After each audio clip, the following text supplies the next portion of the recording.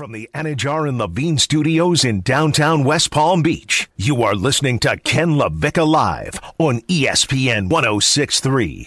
Here's Ken LaVicka.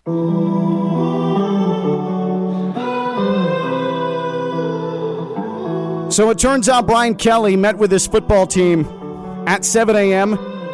for a little over 3 minutes and then walked out and went to Baton Rouge. What did he say? How long should those meetings take?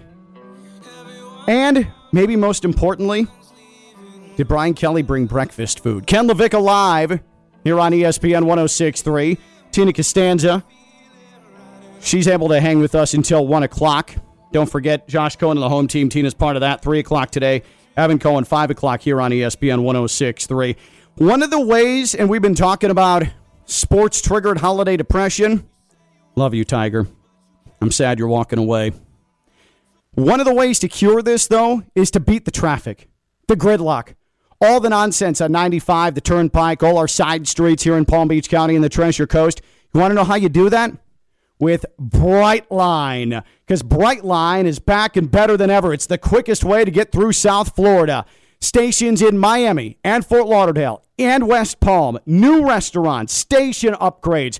Their new Brightline Plus service will get you to and from the stations, going car-free, carefree in South Florida. It's easier than ever. The trains run daily between Miami and Fort Lauderdale and West Palm, and for a limited time, this is awesome. Your first ride is the F word, free.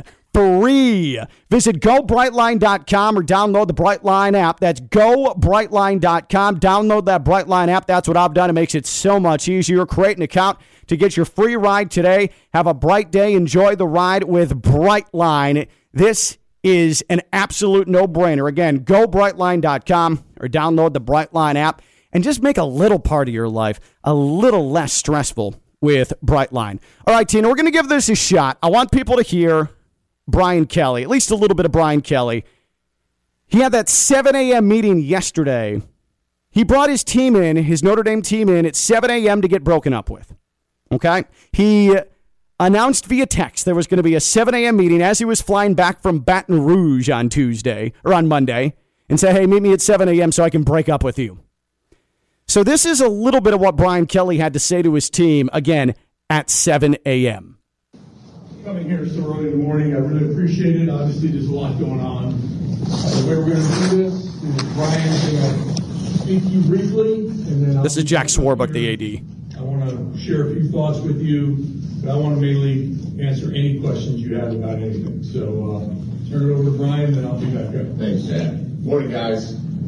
Thanks for getting up here in short order, short notice. As you know, I sent out a text last night trying to give you as much notice as possible given the circumstances that we all know that happen relative to social media and information getting out. And look, I know we've been through this together.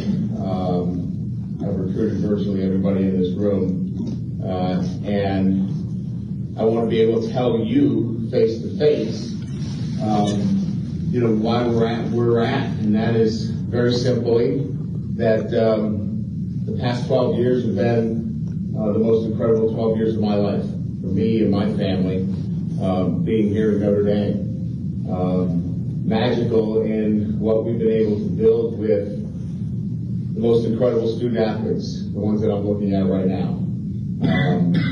And so many times people looking for a reason to blame or there was a reason for something. There was nothing here but first class in everything that Notre Dame has done for me and my family. I saw my time here as a blessing, working with incredible men on a day-to-day basis. But there comes a time where you look in your life for another opportunity. And I felt like it was time in my life for another challenge. And I saw that opportunity in a very short window and felt that it was best for me and my family to pursue a new. Yep. So he basically gave the, hey, you know what? It's not you, it's me. and it was time for another opportunity. That's basically what he gave, not right, you, Tina? It's me, yeah. That's what he did. And so that lasted about 3.5 minutes, and then he was out the door, and he was gone. The amount of time has been really focused on among social media circles, saying he only met with his team for 3 minutes, and then he left. Like, I get, we make fun it was a 7 a.m. meeting, but how much longer should Brian Kelly, like, hang around to say goodbye to his team? Like, how long should that actually be? He was there for 12 years? Yeah. You think he should be there a minute for every year he was at Notre Dame? No, but 3 minutes? But what do you want him to do? Like, come up with a PowerPoint presentation of what LSU offered him from a contract standpoint, and then his real estate plan after he goes down to Baton Rouge, followed by a photo collage set to like Green Day Good Riddance after with some of his greatest memories with his players. What do you want him to do? Create a PowerPoint? Like, he goes and says farewell. He didn't have to, I suppose. He flew all the way up there only to go back. Like, I don't know. This focus on they spent X amount of minutes saying bye to their team. That's it. At least he did it, right? Yeah, I guess I don't really know what the common thing is to do. And again, this is more new now where players are finding out about their coaches going to new teams through social media. So, I would think maybe it'd be a little bit longer if it wasn't so like the players found out first. Like if he was able to tell them first, I think it'd be longer than 3 minutes, leave on a good goodbye. But this was definitely awkward because they already knew it's, again, 7 a.m., in the morning that he's telling them this when they already know everything and have seen everything on social media already. So I guess this is okay, 3 minutes. I mean, just so you know, Tommy Tuberville, who's now a U.S. Senator from the state of Alabama, he was the head coach at Texas Tech. He took some recruits to dinner and then walked out in the middle of dinner and flew to Cincinnati to take the Cincinnati job. Wow. Yeah. So Brian Kelly, based on that. I appreciate that then. That, he... Imagine, I don't know if they, I don't understand college football. I don't follow college football, so I don't know if they'll play each other ever. But at least if they ever do that, I'm sure they will. He said his goodbyes, yeah. And hopefully they're all, even though he made kind of history, the first coach to leave Notre Dame, at least he's leaving on this note, saying goodbye in person. I just don't know when we talk about length of time saying bye to your players. Like, how much longer do you want that to linger? If you break up with a girlfriend or a boyfriend or a partner, like, do you purposely go in there hoping that it lasts 45 minutes of awkwardness? No.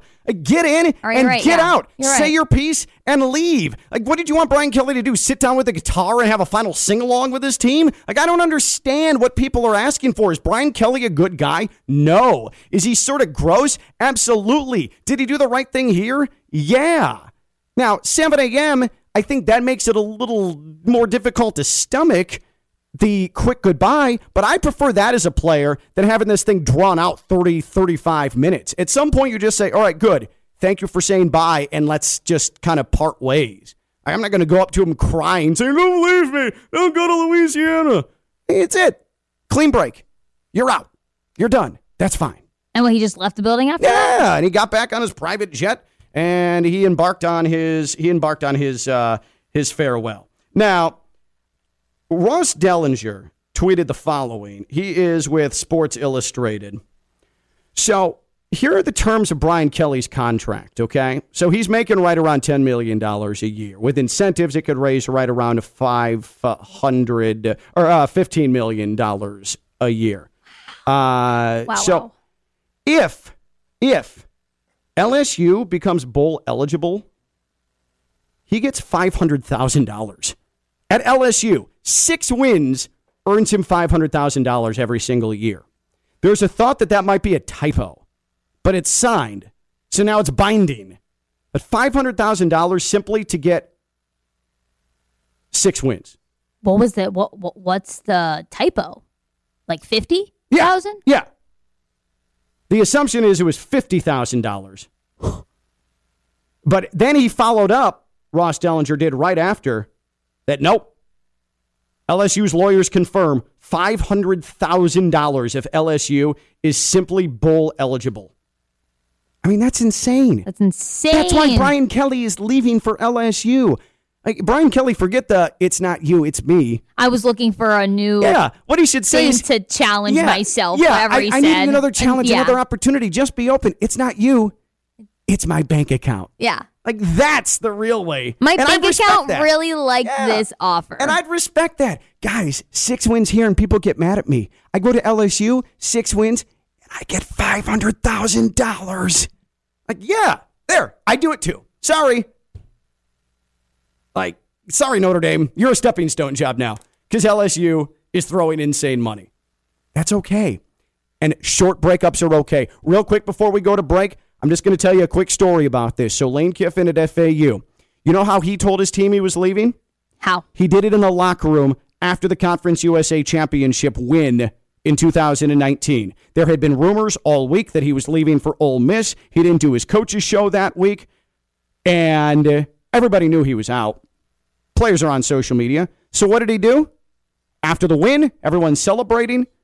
Coach stepped up in front of the players. He said, hey, I want to thank all you. I'm heading to take a job, an opportunity at Ole Miss. Go to the SEC. I really appreciate you. I learned a lot from you. These things happen in college football. It is nothing against you. He introduced the interim head coach, which was Glenn Spencer at the time, and that was it. And you know what? That was enough. Lane didn't need to bring everyone in at 7 o'clock to say, hey, I'm doing this, and you already all know about it. They won. They won a championship. They were going to go to a bowl game. He went in the locker room. He told them all what they already knew. He told them he loved them. And then he went to Oxford. And that was enough.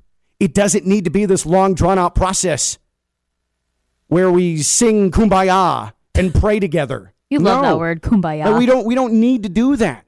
We don't need Green Day playing in the background. We don't need the graduation song from Vitamin C playing in the background. You just say, bye, thank you, appreciate it. I'm doing this. And he said, I'm going to where I'm going because of you, and I appreciate you. And that's enough. That's enough. Enough with this focus on the time spent saying goodbye.